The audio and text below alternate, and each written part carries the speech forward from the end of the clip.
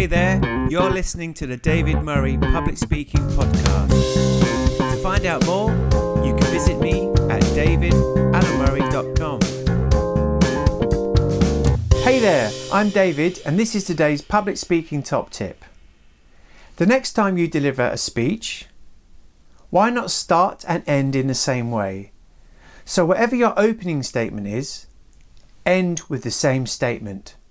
We call this tying a bow across your speech because it shows that you've crafted your speech with the listener in mind and gives your speech perfect symmetry by ending in the same way that it started. Do give it a try. Thank you. If you'd like to find out more, you can visit me at davidalamurray.com.